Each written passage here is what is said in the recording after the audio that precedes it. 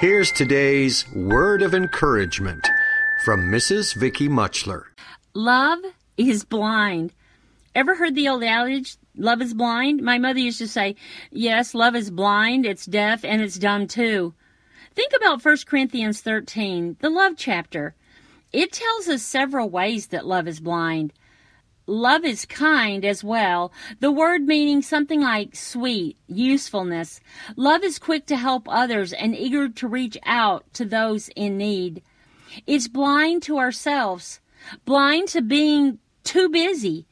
Mark Twain calls kindness a language that the deaf can hear and the blind can read. And you know what? He's absolutely right. It's universal.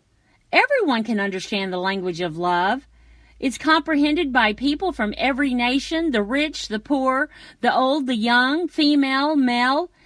It doesn't just speak to the intellect, but to the heart. Love is patient. The Bible says, suffereth long. It's never tired of waiting. The Greek word literally means long-minded, slow to give resentment, despair, anger. It means patient with difficult people, patience in difficult circumstances, blind to the power to get even, but chooses love.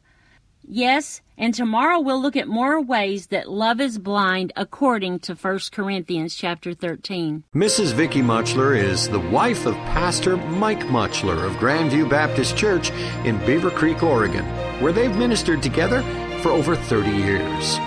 Word of Encouragement is a production of Faith Music Radio. For additional resources from Mrs. Muchler and her daily Word of Encouragement, visit Faith Music Radio online at www.faithmusicradio.com. Word of Encouragement is a production of Faith Music Radio.